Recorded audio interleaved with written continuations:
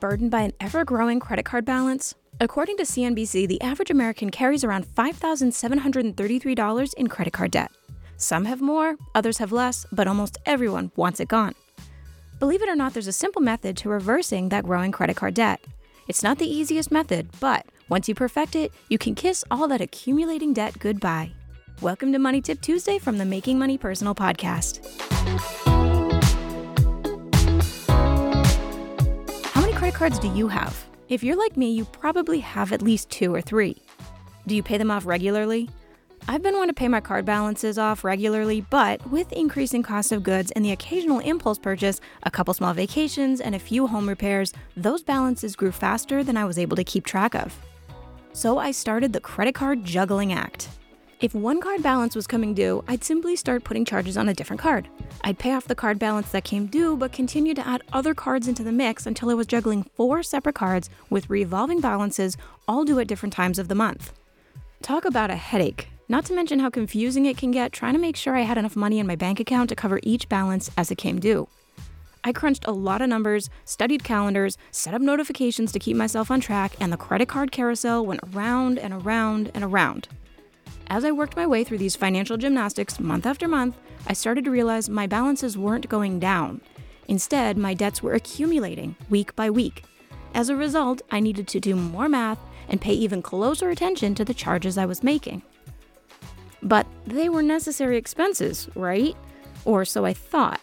Aside from groceries, the other highest expense category was dining out. And we all know that hasn't gotten any cheaper over the last year. That's when I decided in order to keep my financial health in check, I needed to make a change, and I'm glad I did. If you're riding that carousel too and juggling credit cards month over month, accumulating debts, and getting stuck paying interest every month, then it's time for you to make that change too. With some planning and discipline, it's entirely possible, and I've been able to eliminate my credit card debt doing this simple thing. This is one small change even you can make, and you're likely already holding the key. The key I'm talking about isn't a fancy debt consolidation loan or a balance transfer, although sometimes those help. This one is common, convenient, and it doesn't cost a thing. It's your humble debit card. As my revolving credit cards kept digging me deeper and deeper into debt, I realized it was time to break out that dusty debit card sitting forgotten at the bottom of my wallet. This little card was going to save my accounts from sinking deeper into debt. Now that I had the tool, the next thing was to come up with a strategy on how I would use it to pay down my existing debts. This is where the planning and the discipline came in. The plan was simple. Any and all new charges had to be put on this card. No more credit cards allowed. The practice was a little harder to implement. All of my charges went on that debit card. I made no new charges on credit. Yeah, I did have to say goodbye to earning points and miles, but for the sake of financial security, it's the better choice. I cut back on the things that I was purchasing.